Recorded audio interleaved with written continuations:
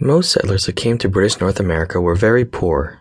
There is a theory that half or more of all settlers that came to British North America were indentured servants or redemptioners. Because of being so poor, many had to cross the Atlantic Ocean on very dingy, disease-laden ships. Once arriving, many were immediately pressed into service as indentured servants, or when the redemption system began, pressed into service very shortly after arrival.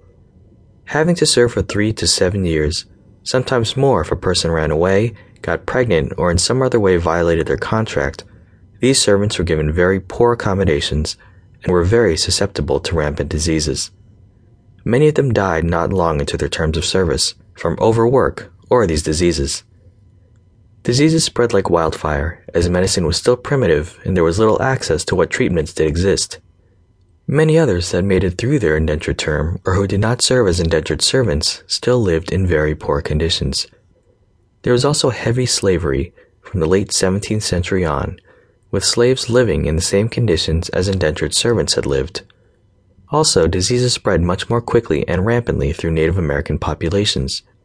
Europeans had had centuries to build up basic immunities, whereas Native Americans had been isolated and had had no chances of doing so.